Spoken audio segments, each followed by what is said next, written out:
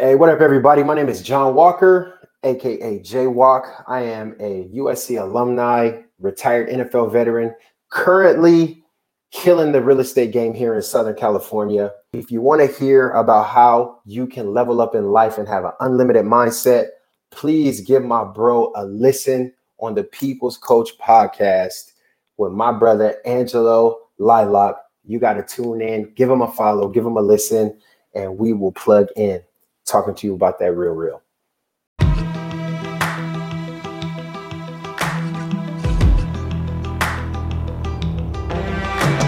Maybe you're thinking, it's too late for change. You're already established and life is good, but it's definitely not great. Welcome to The People's Coach, your guide to living with more purpose and fulfillment. This is how life optimization should be. Brought to you by our host, Angelo Lilac.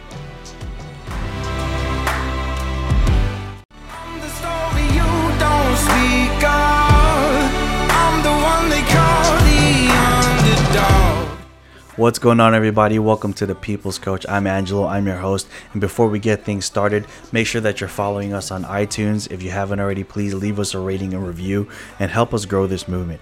If you wanted more information, you can visit me at angelolilac.com. Welcome to the show. What's going on, everybody? Welcome to another episode of the People's Coach podcast. I want to jump right into this because I have one of my very best friends, one of my brothers in Christ, one of my brothers in life, Mr. John Walker. He's an NFL veteran. He's an entrepreneur. And right now, he is dominating and he's killing the real estate game in California. I'm excited to have him here because he brings so much knowledge, so much experience. And when you listen to him speak, you just hear the pureness and love coming out of this man's heart. And you take a look at him, you wouldn't imagine someone who speaks so eloquently. You wouldn't think like that dude was a stud in the NFL. You know, like this guy just carries himself in a different manner, and I'm excited to bring him here. So J Walk, how you doing, bro? Man, you guys hear that? He was blowing that smoke. Oh man. Look, let me tell you something. As you can tell, I'm a melanated man, right? I got a little color on me, right? If you ever want to see a dark-skinned dude blush, it's when we show both rows of teeth, like. Yes. He had me blushing, man. Come on, bro. Come on. No, man. I mean it, man. I mean it, and I appreciate that. It's not like, you know, I didn't mean anything obviously like derogatory when I was like, oh, someone from the NFL speaking not so at all. highly. That obviously you know our relationship, but when I first met you, you were so, like I said, eloquent with your speech that I'm like, this dude's like this. I was like, this guy's definitely like a college professor or something. But like, he also looks like the way you were built, bro. Like I was like, this guy definitely played sports. Like I was like, can you play sports and teach in college? I don't know, man. This guy must be it. But that one of the things I admire about you the most is your ability to express yourself and communicate your thoughts. And honestly, man, I've been around a lot of high performing people. You do it with such grace. People are probably like, man, he's just gassing him up. But you listen to this podcast, you're going to hear how J-Walk speaks. So J-Walk, talk a little bit about, you know, your background. I mentioned you're in the NFL, or you played in the NFL. You had a very successful collegiate career, and there's so many things we can go into, but I want to give people a chance to hear about you and your story. Absolutely. Well, man, first and foremost, I appreciate you having me. You know, anytime I get to fellowship with you, Angelo, affectionately, I call you Jello. Anytime I get to hang out with you, Jello, it's just something I really greatly look forward to. I was excited all weekend leading up to this podcast. I'm excited to be in the presence of your wonderful viewers and listeners, and I'm completely honored. So, brief background: grew up in the South Side of Chicago, right where you're from. Currently living in beautiful, sunny Southern California. Orange County, to be exact. It's about 80 degrees right now on a Monday morning. So it's a little spicy out here.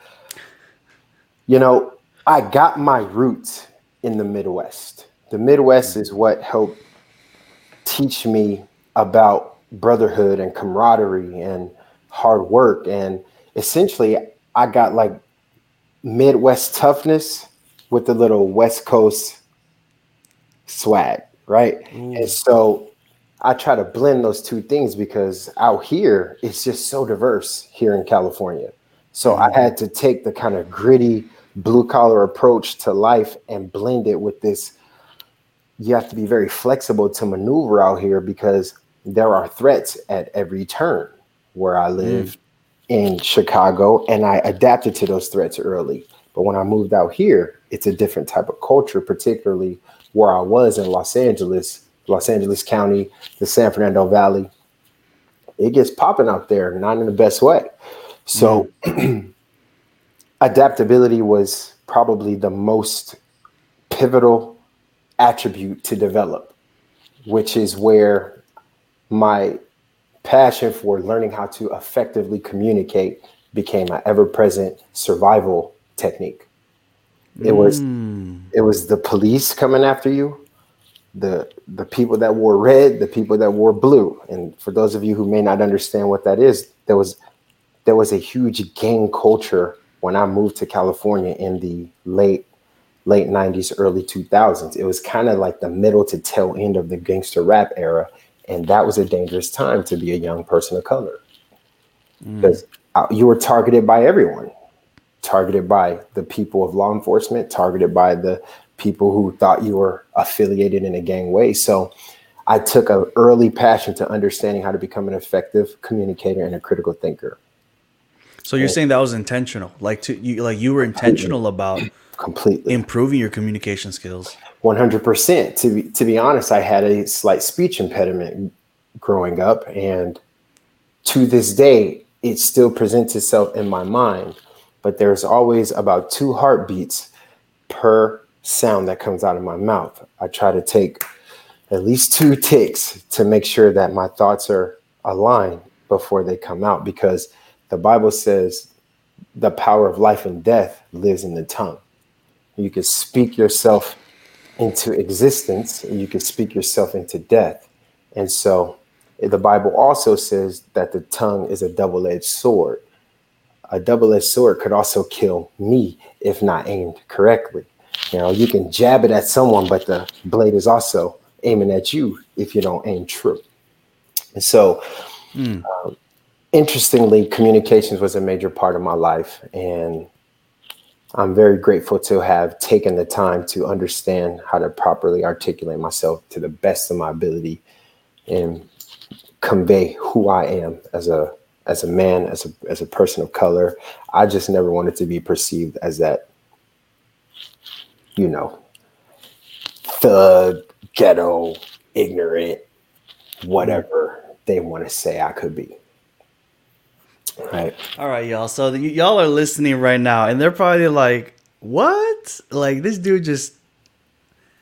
You painted a great picture, and at the same time, I want to hit on something that you mentioned earlier, and one of the reasons I believe you and I became so close so quickly was our passion for faith, was our foundation of faith. So in a moment, I definitely want to touch on that, but before we go into that, I want to also go back into your environment. How difficult or how challenging was that to go from Chicago? Because you and I both know how Chicago gets, and you and I both understand how that on the West Coast it gets wild out there as well. How did you manage to stay out of that trouble when, like, literally everyone says you're a product of your environment? How were you able to change that for you? So I will say this. You are a product of your environment. I mean, Mm-hmm. that's where you get your earliest concepts and perspectives of what life is, what life should be, and what life can be. Mm. And unfortunately, in the environment that I was in, I lived in the Cabrini Greens before they were demolished, and I'm so glad that they were demolished because that was a urban war zone. It was an Oh urban yeah. jungle, And if anybody knows anything about the Cabrini Greens in the south side of Chicago, I grew up near 113th and Carpenter, commonly known in the gang environment as the Wild Hundreds. Any streets that start with 100 and goes all the way to the 200s, dangerous. It's legitimately the murder capital of the world and has been for nearly 2 decades. The murder capital of the world, not Iraq, not these places that we would think horrible things happen. A small city in Southside Chicago is the murder capital of the world. Okay. There were summers where there was close to 30 plus deaths a day, murders, right? So I'm not saying that I'm a victim of that environment. What I'm saying is it helped me understand certain survival instincts. You had to keep your chin down and your eyes up, right? But at the same time, I think, and I attribute most of my athleticism to being groomed, nurtured, and cultivated in that type of a place. Because you better learn how to run fast, and you better know how to zig when you're supposed to zag. Yep. And so athletics for me, it all stemmed from running away from stuff, running away from the threats, the violence, and the issues that were just commonly available to feast on to a young, impressionable mind. And I knew early on that I just did not want to be perceived as a bad person, and I thank God for that, because that's a combination of love for my family, my mother, my father, having siblings who made mistakes and were able to kind of say, hey, steer clear of that. But the truth of the matter is Chicago was rough. And before I was 9, I think this could sound like an exaggeration, but I don't have to exaggerate this. I think I was in over 50 to 60 fist fights before I was 8. And that is just how it was. You just had to scrap. And if you didn't, you'd be face down in a ditch somewhere. So it was like a survival for you. 1,000%. 1,000%. And why did you choose football? Or how does football play into this? So I was 5 years old. My father was a military guy, so he wasn't around as much as we needed him to be, clearly, right? My mom did the best she could. She worked 3 jobs just to support us. And, little did I know how challenging it was. I didn't know that I lived in a bad neighborhood. I didn't know that. I didn't know what I didn't know. I didn't know much about any person that wasn't Black, to be honest, because my entire community was Black. And so football was just something that you can do that didn't require many resources. You could grab a ball and you can toss it up in the air. You can grab a ball. It was always available, right? You could play football by yourself if you wanted to. And most of the time I was either by myself or with at least one kid that could throw the ball. So I kind of just developed the aptitude for that sport just because it was inexpensive to try, right? Now, my father was a military guy. He came from overseas. I believe he was stationed in Germany for a while. He came home and he said, hey, son, let's go to the store. I think it was Kmart. If I remember correctly, it was Kmart. And he takes me down the sporting good aisle, and my dad's this big old guy. He's 6'8", about 230 pounds, 240 pounds, really fit. Big boy. Big guy. Played semi-pro basketball overseas, but has the heart of gold. Like my dad had a big heart, and so did my mom. He says, son, pick a ball, any ball. And I'm like, what? I get to pick any ball? So I'm going down this sporting good aisle. I grab a baseball mitt and I try it on. I'm like, I could use one of these. I grab a volleyball. Nah, I grab a basketball. And I'm like, I could use one of these, but all my friends got basketballs. I need a ball that none of us have, right? So I put the basketball down, and there was this little football. It was called a Vortex. It's a little Nerf football, had a tail on it, and had a whistle. And it was tiny enough for my hand. And when you throw this ball, it whistles, right? You can throw it really far. So I grab this ball and I say, Dad, this. And he goes, nah, son, grab the basketball. We play basketball in our family. I was like, nah, Dad, I want this. And it was just about a week or two before that, I saw a clip of Jerry Rice. Oh. And he was playing for the San Francisco 49ers. And Joe Montana threw this ball, and it was just flying down the field. And I see this guy, number 80, and he catches the ball. And the commercial was Rice-A-Roni, the San Francisco treat, right? And it just embedded in my spirit and embedded in me. And I was like, I want to be like that. So I grabbed the football. Dad says, no, get the basketball. I said, Pops, you said I could choose anything. I'm 5 years old. So he looked at me. He said, you want the football? I said, I want to be like Jerry Rice. He said, okay. He put his hand on top of my head, big hand, smashed my head, grabbed his long index fingers like this long, and he pushed it into my heart as hard as he could, Jello. And he hit me like 5 or 6 times, and it hurt. Meanwhile, he's putting this heavy pressure on my head. So just visualize the heaviness of his hand pressing down on me and jabbing me into my heart. And he says, son, you're going pro. He said, do you hear me? And I said, yes, sir. And he said, I'm telling you. And then he reiterated it, and I'm going to use an explicitive. He said, Lil N-word, you going pro. You got to get us out of here. I said, okay, Dad. He said, put the ball in the cart. So I put the ball in the cart, and he said, also grab the basketball. He threw the basketball in there. And later that day, my dad pretty much taught me how to catch. That moment was a massive call to action in my life. It was the first person in my life who spoke anything of that nature into my awareness. My own father planted a seed that I continue to water and nurture for the rest of my life. And every moment that I had the awareness and every opportunity I could to transform myself into what I perceived the pro was, I worked towards that. So I had to learn what is a pro? What do pros do? They eat well, they take care of their body, they do well in school, they treat others with respect and kindness, they do things at a high level, they don't make excuses, they try their best, they operate with integrity, and they do, but above all, they have to get interviewed and they have to speak to the public and they have to play well. I could do those things.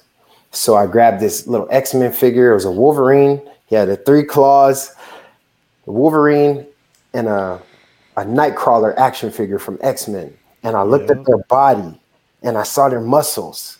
And I said, I got to look like that. So I started to train and do little push-ups in my room. And I modeled myself after Jerry Rice, Wolverine, Nightcrawler, and the X-Men, and then Donatello from the Ninja Turtles because so I made those guys my role models.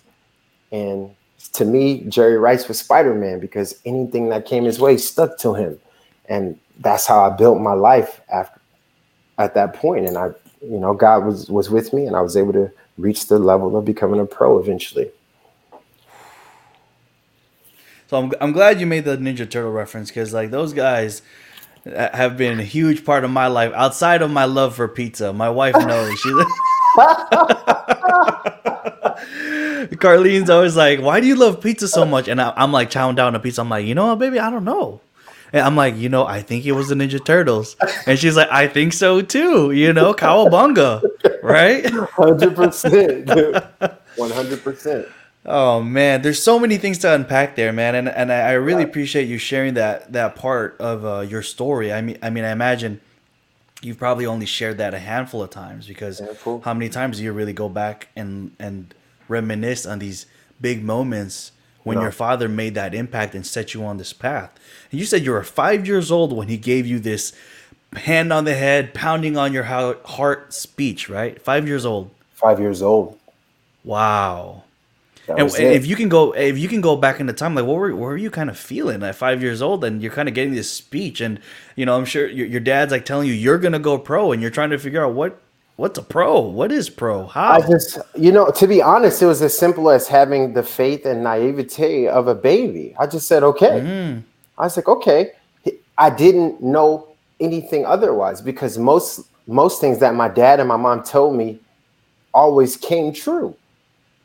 It was as simple as not having any other noise or voice in my head to say otherwise. It was just making a conscious decision to say, okay.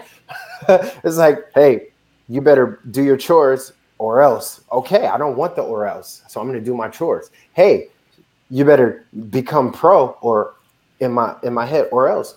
Okay, I don't want the or else, so I'm going to work hard to become pro. Now, little did I know that becoming pro was going to be another 20 plus year, if that, not 20, but 18-year journey of making great decision after great decision, overcoming obstacle after obstacle, hurdle after hurdle.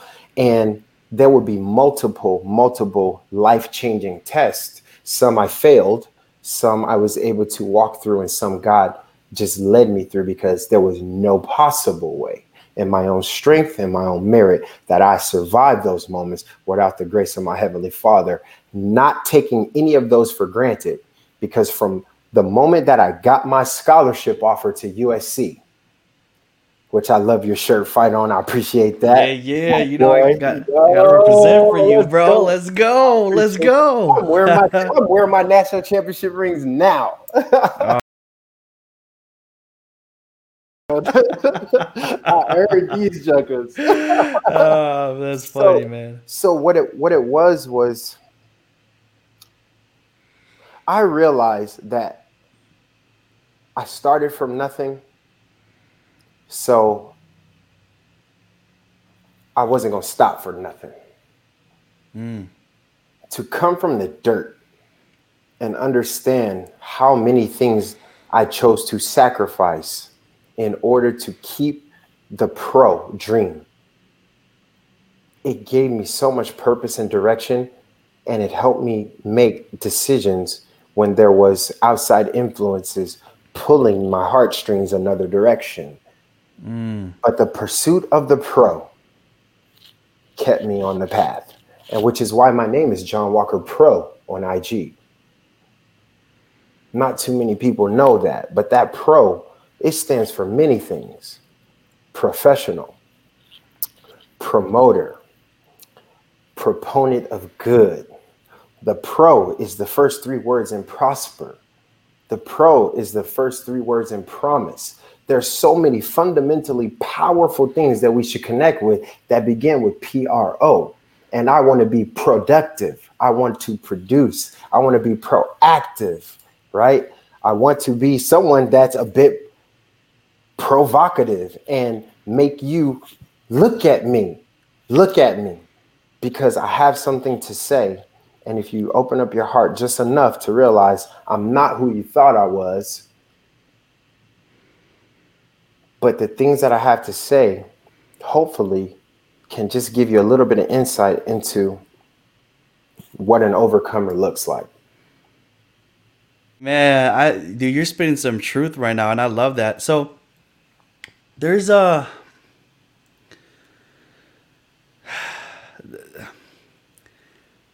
like a deep question that I want to ask you, and this is just because we're naturally just going with this conversational flow, and I this is how I love to do the podcast. How important do you think it was for you in your journey to have that childlike faith and just listen to your dad? Just okay. Because you know how many people, you and I have had conversations like this in the past where we talk about why people don't succeed, why people never take the risk, why people never achieve greatness, because they let others' opinions bog them down. They let other people's limitations implement their thoughts, their actions.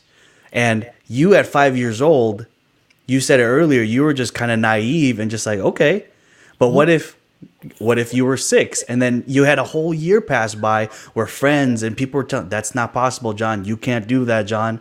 How important is that moving forward? How else did that whole idea of this childlike faith pop up in your life later on in your career? Great question. So that's a little bit to unpack there. A little bit, but you got this. Here's where it comes down to. You're going to have to believe something in your life. We all have the stories that we tell ourselves and the stories that other people want us to fall in line with. And that's the truth. I think that was probably the single most prolific and important thing that my dad did do for me in the early developmental stages of my mind, where I was just mature enough to understand that call to action and that potential. But I was also just shy of having so much life experience where doubt became an ever-present force in my life. So I was in the in-between. And that's where we need to really plant seeds in our babies and nurture them. Why not your voice be the first voice of hope and inspiration and encouragement and fortification to them early, as opposed to letting television, media, their friends, issues in society dictate the type of human they're supposed to be or what is realistic. So it was so important. And unbeknownst to me, my dad set a course of action that put me on a path to really break down generational curses in my family. And if that was the only thing he did, and again, he wasn't around as much as I loved him to be. It was my mom that was in the trenches. Mom's was the one, being a queen and raising up a young prince, trying to get this guy to live another day, living my life one breath, one step at a time. And where I'm from, every single breath is a blessing. And I understand now why my name is what it is with a John. And my mom says she named me after my father, whose name was John, and his father was John, and their uncle was John. And essentially there's about 5 or 6 Johns in our family, but my direct bloodline is I'm the third, right? But when it comes back to the origin of why that name is so important, that H is so important in John, it represents the breath of Christ. And so if I'm living my life with the breath of Christ in me, that means I've got to walk a certain path with dynamic faith and strength. And that was the thing my dad did for me. He planted a seed early and nurtured it just enough, but it was my mom who watered it. And me feeling obligated to her throughout life kept me out of trouble, kept me on a path that led to things that gave us an opportunity. But I'm going to encourage y'all better talk to your babies. Don't tell them what they can't do. Teach them about their potential before the world does.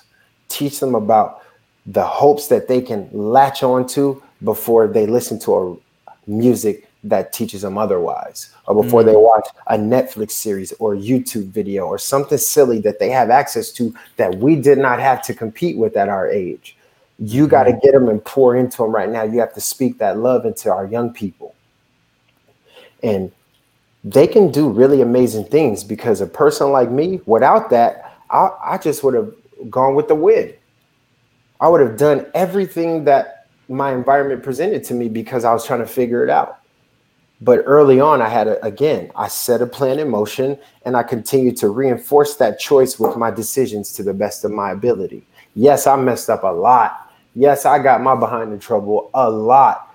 But when it came down to it, I believed that I had a purpose in my life.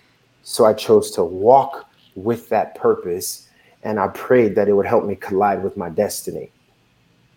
If you walk with purpose, you will collide with your destiny. I don't know if that answered the question. I'm just Nah, that was better than whatever. I forgot what the question was. Like, I'm just listening to you, man. I love that. So it's very clear that faith is a big portion of your life and why you do what you do. So were you like that in college? Were you like, I tried to be. yeah? I was a social outcast. I'm a peculiar guy. I have eccentric taste. I'm very to be honest, I'm just one of the most bizarre people I believe you could ever meet, because my music playlist will have country, gospel, hip hop, reggae, classical, jazz, all song after song after song. And it's just because I think that there are so many things that is amazing and wonderful about life if you free your mind from believing that you're just one type of thing. And so when I was in college, I did not have a group to fit into. USC was hard for me. I will be honest. I recently admitted this to a couple of friends of mine who said they had no idea, but I struggled through massive amounts of depression in college. I struggled through what I thought was an identity crisis and extreme low self-esteem, because I wasn't getting the levels of validation that I believed I was supposed to get at that kind of early adult developmental stage of my life, that 18, 19, 20. My teammates and I just didn't vibe a lot. And it wasn't because they were bad or evil. It wasn't because I was above it or bad or evil or doing bad things. The truth of the matter is I tried to live my life in a way that I believe honored Christ. So I didn't smoke, I didn't drink, and I partied very minimally, just enough to keep a level of social activity that didn't make me go crazy, right? But I took 22 units a semester in college. I double majored at USC. So, I studied communications, which at the time you had to have a 3.2.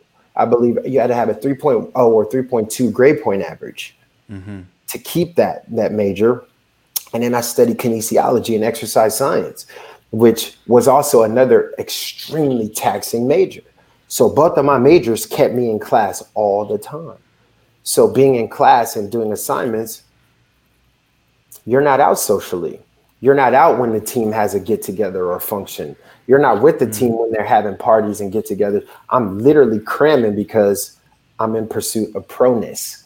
I'm trying to become a pro. And I believe, number one, I'm going to have a proper grasp for grammar and enunciation and understand how to communicate with people, which is why I studied communications. My emphasis was gender and ethnic relations. That was my major.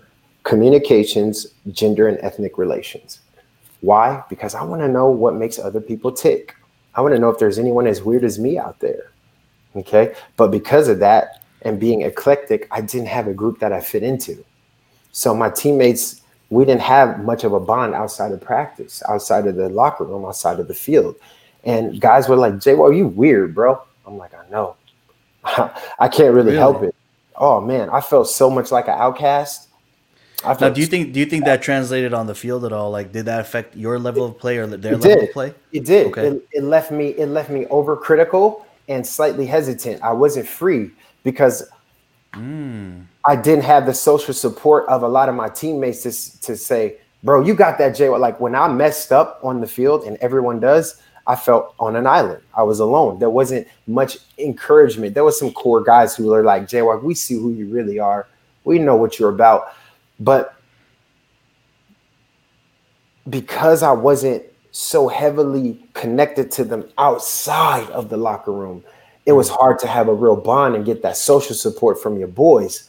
And coaches see that and they go, this guy just doesn't have the right chemistry for the core group of guys we have. Again, I played at USC during our national title tenures under Coach Pete Carroll's leadership, where we were the official football team of LA. There was no professional team at the time. So USC during the Reggie Bush, Matt Leinart, Troy Polamalu, Carson Palmer, Lindell White, Mike Williams, Kerry Colbert, where we was just the dogs. We were the number one team in the nation for dang near 3 years. And we won 2 back-to-back national championships. Like, that was the show. The celebrities that showed up to our practices, Snoop, Dre, Spike Lee, legends, Joe Montana, like, I'm talking legends would come to our practices. The socialites, the Kardashians and the Paris Hiltons of the world chilling on the sideline watching us play and practice. That's what type of environment we were in. And to feel alone in that was a struggle. So I'm sorry, go ahead. No, go ahead, brother. Go ahead. I had to lock down on that initial goal of becoming a pro, regardless of how I'm perceived in my social environment. I have to finish what I've started. And so, yeah, I got 2 degrees at USC, which is quite an accomplishment. I carried a 3.7 grade point average and ultimately got to live my dream of not just winning national championships, but 2 of them, right? And then I realized my ultimate dream of becoming a professional football player in 2006 when I was selected by the Houston Texans to play for their organization. So were you – it sounds like you were very focused in college, right? You knew your lane, right? You knew, like, hey, I'm a little bit different. Like, in your words, you were a little bit eclectic, right? You did your thing, no problem. Still won 2 championships. Great. Now, all these other people showing up, these celebrities, these famous people, influencers, all this stuff, did that bother you at all? Or was that just kind of like, okay, no, that's just, I need to focus on the goal. That's cool, but no. To be honest, I felt like I was one of them. I felt like I was a star that was that just hadn't reached its bright potential yet. And I think that was a big conflict for a lot of my friends, because they're like, Jaywalk, like, you act like you're so much better than you actually are. And I was just being the light that I wanted to see in my life. I was trying my best to be that light and support myself in the way that I believe. I wish that my coaches would. I wish that most of my teammates would have not judged me for the attempts on trying to be excellent. Instead, go ahead. I'm like painting this picture in my mind. And what exactly, if you can give an example of what exactly do you mean? Like, what were you doing, or what were you saying, or how were you carrying yourself? I was always hyped. I was like, I went 5 years at USC. I redshirted my first year. I didn't start until my senior year. I didn't become a primary contributor until my senior year. So imagine essentially riding the bench for 4 years in college, always being a guy where people go athletically, that dude is probably the most gifted athlete on our team overall. And I don't know if anybody could argue that, but my numbers and my intangibles athletically put me in what would be coined as the 95th percentile in terms of combine testing and NFL attributes: size, height, speed, strength, drill for drill, stat for stat. But they were like, why don't you get enough playing time? For whatever reason, I didn't make many mental mistakes, but when I did, coaches came down on me exponentially harder than what we would see from an average player. When I did well on the field and made great and stellar plays that I saw coaches uplift guys and highlight them for, mine were like, you should do that. Look at you. You're a freak. You should have been doing that. Like, it felt like it was never quite good enough. Now, whether that was the reality or not, it was my perception. Because they might have been treating me the same as they treated everyone else. But in my head, I told myself a story that I wasn't appreciated. My teammates didn't like me. My teammates didn't respect me. That might not have been true at all, bro. But it was the story that I latched on to, because at that time, I just needed a little more nurturing from some area, and I couldn't find it.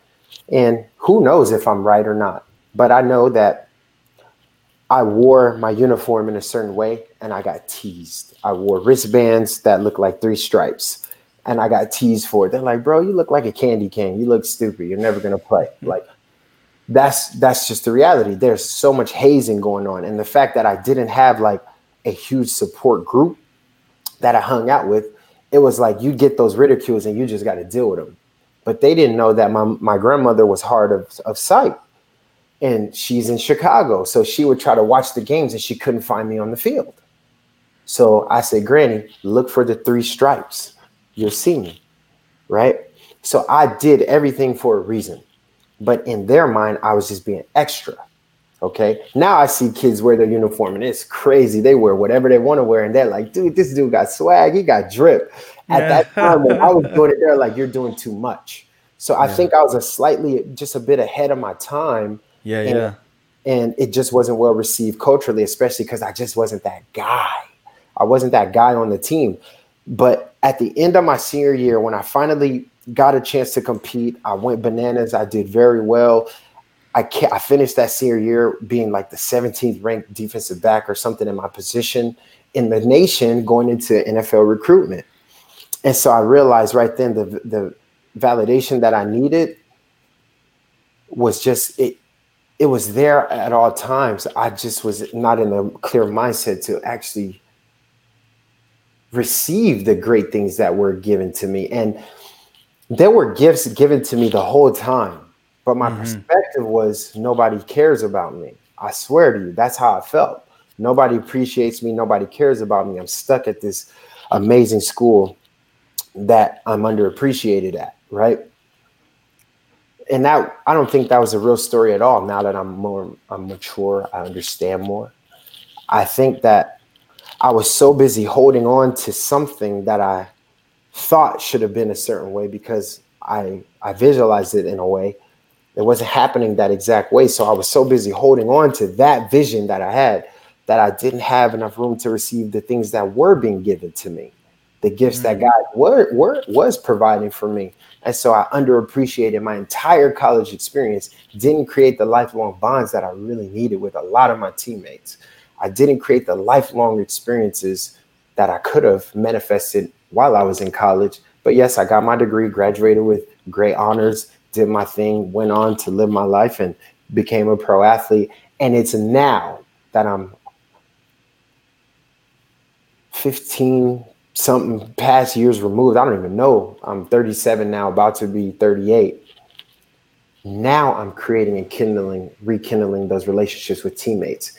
And guys are calling me like, Jaywalk, man, you know, we loved you in college. Like the story that I told myself was not the reality. I sabotaged my whole college career, man, by just thinking something that wasn't true and believing it and putting my life on it, that this is what it was.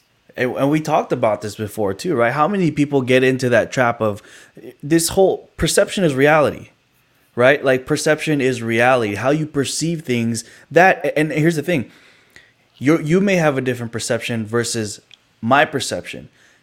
Neither of us is wrong because my perception is my reality and your perception is your reality. So who am I to go into your world and tell you that you're wrong, or you to go into mine and tell me that I'm wrong? Because I've been telling my story this in my mind over and over and over on repeat. And I'm going to hear one voice that says otherwise and believe you. Like that's not how it is. No, you're absolutely right. I love that, man. I'm really glad you shared that, because the people that are going to be able to watch this and listen to this are, I'm sure now, are questioning their realities today. The perceptions that my boss doesn't like me, my business is going downhill, I'm not a good leader, I'm not a good dad, I'm not a good husband, I'm not this, and that. That is your perception limiting your own beliefs. 100%. So many times I've worked with clients and I see this thing where these perceptions are just created by the stories we tell ourselves. And they're dangerous sometimes. Yes. Very dangerous. So here's my advice. Never say or think something about yourself or someone you love that you don't want to be true. Make that a rule of life. Never think or say something about yourself or someone that you care about that you don't want to be true. Because what I've learned is the law of attraction is one of the most fundamentally real and legitimate circumstances of life. What you think manifests into reality. You create your own universe. You really do. Amen. And at that time, I thought I was undervalued. I thought I was underappreciated. Me. Sob story after sob story in my mind. Meanwhile, outside, I'm competing at the highest possible level that I thought I could. Imagine how much freedom I would have had believing the fullness of the prophecy that I think my dad poured into my life. You're going pro, me accepting those terms, walking all those choices of staying out of games, making sure I didn't have crazy kids running around, making sure I didn't drink or smoke, do drugs, get caught up in the traps that were so available for me in abundance in my adolescence before I committed to college. Then getting into college and making sure that I disciplined myself to go to school, then earning the respect of my teammates and all the things that I had to go through, that whatever, those are my choices, right? Imagine if I would have just done them with the freedom of believing that I'm supposed to be there. Everything is happening the right way because of me, for me, because I'm right where I'm supposed to be. And I manifested this from the time I was 5 and created this reality for myself. Imagine if I had the awareness then to just realize that everything, like Bob Marley says, everything is going to be all right. Don't worry about a thing. Everything is going to be all right. But instead, I was in panic mode and I wasn't pulling my future into my present. I was reacting and responding to the feelings and the emotions of what I was going through. Bad days were really bad, to the point where I reached depression, to the point where I will dare say I have many suicidal thoughts, many thoughts of worthlessness. Imagine me, a person that has as many gifts and as much love as I can give, feeling worthless. What a compulsive liar I was. What a narcissistic, self-pity promoting, pacifying sucking, baby back, bitch. That was the weakness inside of me, becoming stronger and stronger by the limiting thoughts that I believed and created in my own life. I created every level of sabotage in my life. And it took a powerful woman like my wife to help me understand who I really was as a man, as a husband, as a father. And my wife, Tara Walker, she has saved my life multiple times. And I met her my senior year in college. We were married. I was married at 22. She was 21, my rookie year in the NFL. Matter of fact, we got married on the 50-yard line of Texas Stadium. And she has been my rock from that moment on and helped me overcome some of these ridiculous traps that I've set for myself. And she pulled me out of the quicksand. That's now I feel unlimited. I feel unlimited. Beautiful. And you guys got to find someone who you can make an agreement with in life to hold each other accountable. No matter what your preferences are, what type of person you want to be with, or for me, it was my wife. But you just got to find someone, an accountability partner in life that helps you make honorable decisions that lead to fruitful things in your life. You have to, because no one can do this alone. That's why God or Jesus sent the disciples out in groups of 2. No one was to be alone, because it's where you're alone, you start to get trapped in your thoughts and the pitfalls are there. It's no good. You're seduced by the traps of this world. And you're right, man. When you have that support system, like, you know, like we were talking about earlier, I haven't met Tara in person, but I've obviously said hi, seen her through passing and stuff. You've got a beautiful family. Thank you. And I could see the love that is just emulating from you, from them every time I see your Instagram, and it's like that. That's what a lot of people want. They just want to be happy. They want they want to love, and they want to love, and they want to be loved. That's so true. It's a basic human need. Love and connection is something we all want in some different variations, a little bit more than others, right? That's right. But one of the things that I think I mentioned this in the beginning of the podcast, and I want to respect your time because this is fire, man. Okay, first. We've been going for a while, haven't we?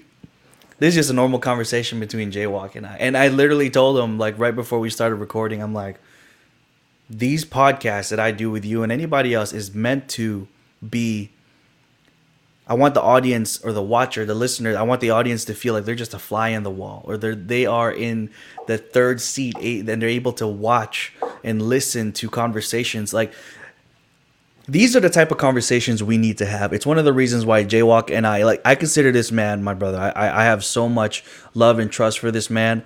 But not trying to be emotional, man. I'm like, come on. We got a lot of strong people listening to this right now. So I'm like, I'm cool. I'm good. You are good. But Jaywalk is one of the people that he is one of the first people I call when I am in distress. When my family and I went through some crazy stuff last year, and Jaywalk was one of the first people I had to just call and just, I didn't know what I wanted. It's not, I mean, maybe I wanted to cry. Maybe I need to get stuff off my chest. Maybe I needed a perspective. I don't know, but we all need that person in our life that is there to listen. And here's the thing. You have to be very intentional about the people you pick, the people that you listen to, because some people are going to give you ill-advised coaching, ill-advised directions. You got to make sure that the people that you're talking to and the people that you're confiding your secrets in, you know their heart. You know the quality of person they are, because if they're a quality person, the words that are going to come out of their mouth are going to be quality. So this energy, this vibe thing, it's real. As foo-foo as it sounds, Jaywalk was one of those dudes that when we first got on a phone, it was just like fireworks. Because we clicked, like, effortlessly. Like, how many times were we like, I was like, what, you're from Chicago? He's like, you too? Yeah. And then we're like, yo, you still, remember, we're like, hey, you still got a Yahoo account? Me too. Don't be laughing at my Yahoo account. No, dude, I was laughing. I was like, you still have one too? And then he's like, dude, I just got an iPhone. I was like, me too. I just got...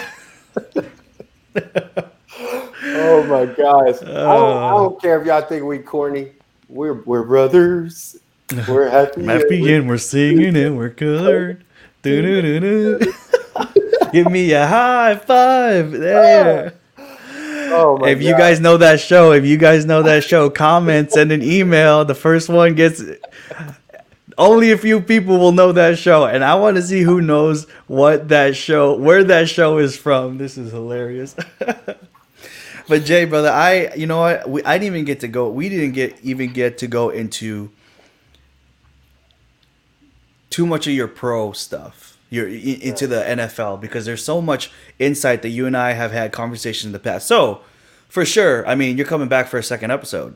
I mean, that's as many episodes as you need, brother. I mean, shoot, we might just make you like a freaking, co-host at one point, man. Like, this is some good stuff, man. We might be able to get jiggy with it. Yeah, you know. But let me ask you this. Let me wrap it up with this. Sure. You're 5 years old. Your dad tells you you're going to go pro. You go through these ups and downs and highs and lows and ebb and flows of life. You go through USC. You start to discover yourself. You find your wife. You start to see that life is merely perception. So let me ask you this. I want you to take a second when you think about your answer, because this is important. So when did you go pro?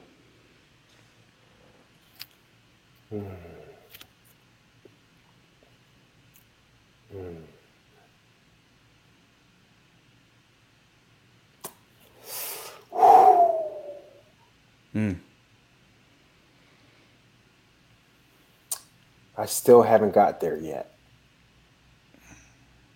I'm still working on it. Yeah, it's it's an ever evolving and relentless pursuit of progress. So the closest I got was when I said I do, when I cut my baby's umbilical cord and became a father.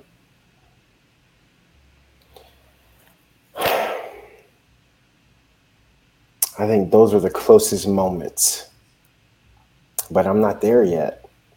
So there's more work to be done.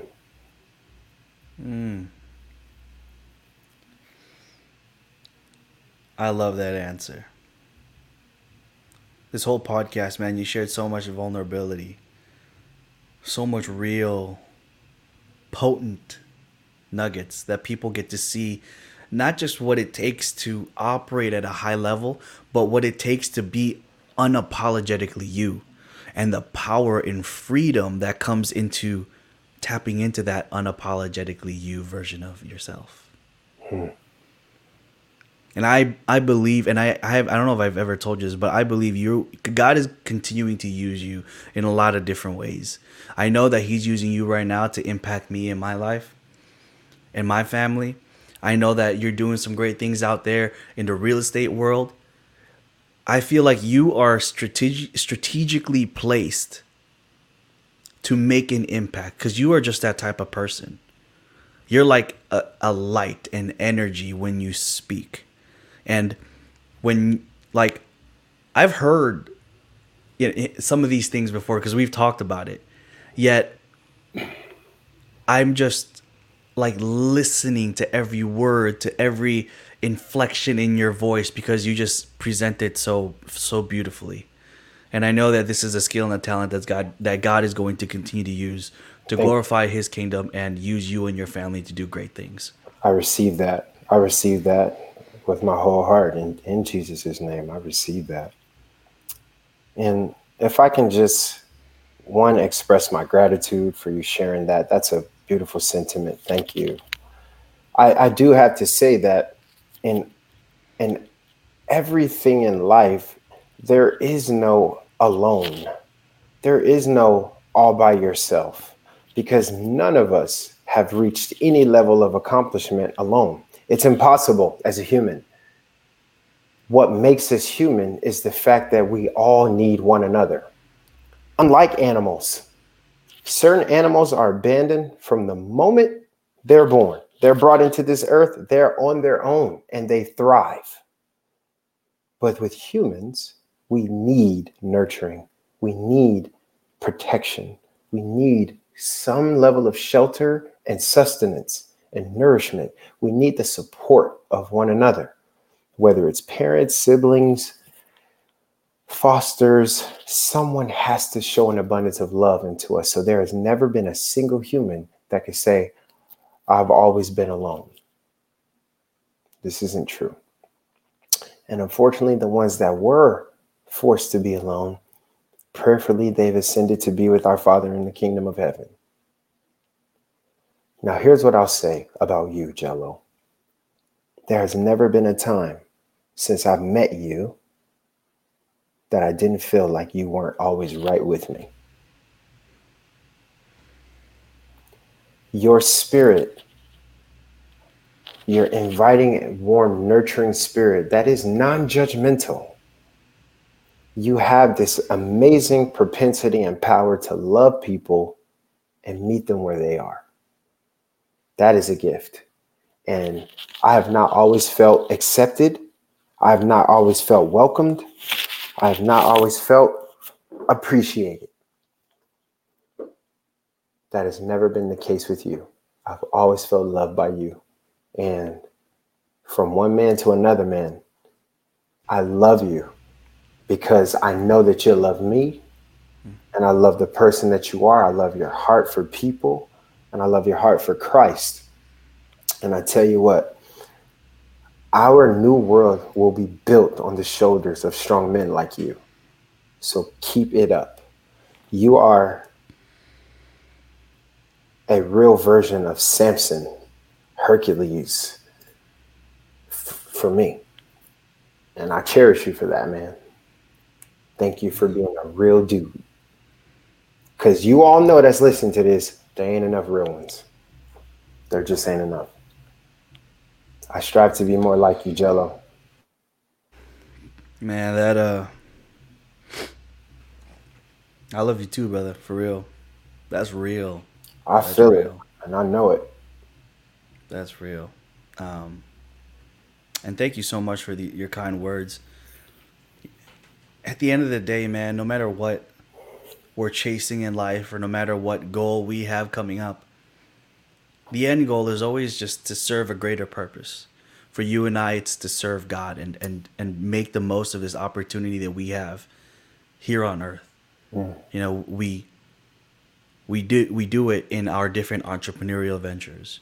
Yes. You had the opportunity to touch people's lives in the athletic world.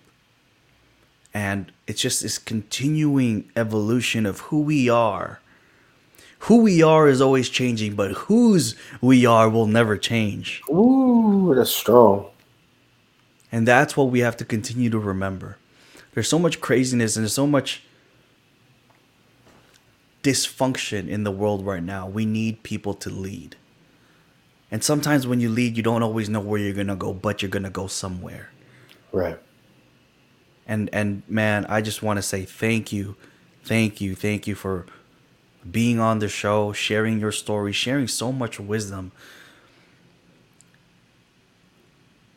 This is going to be probably one of the most difficult highlight videos to try to put together because you just shared so much fire here, brother.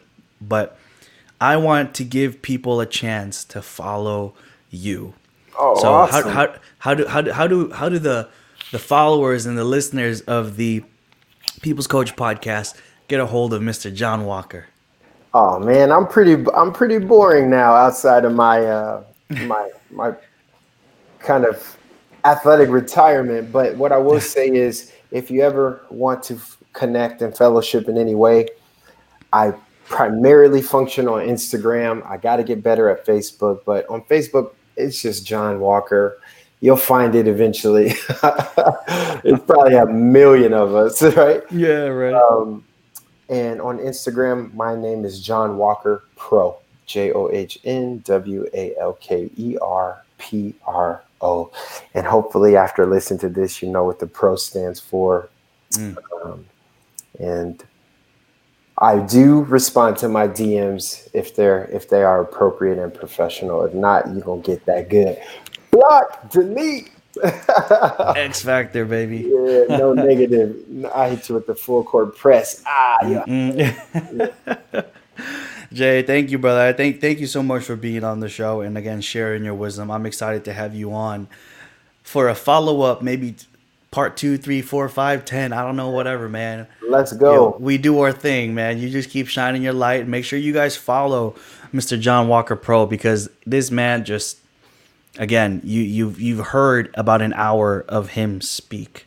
And outside of the jokes and how much fun we have together, this man is just a light in this world. So make sure you follow him, connect with him. He's doing a lot of great things in the California real estate world. So make sure you guys stay tuned. So thank you guys, and we will see you guys next week. Hey, what's going on, everybody? I hope that you enjoyed the show. Make sure you follow me at angeloliloc.com. That's ANGELOLILOC. You'll receive our weekly newsletters, any updates, any events, giveaways, all that kind of stuff every week straight to your inbox. All right, we want to make sure that it's easy and convenient for you. We'll see you guys next week. Thank you.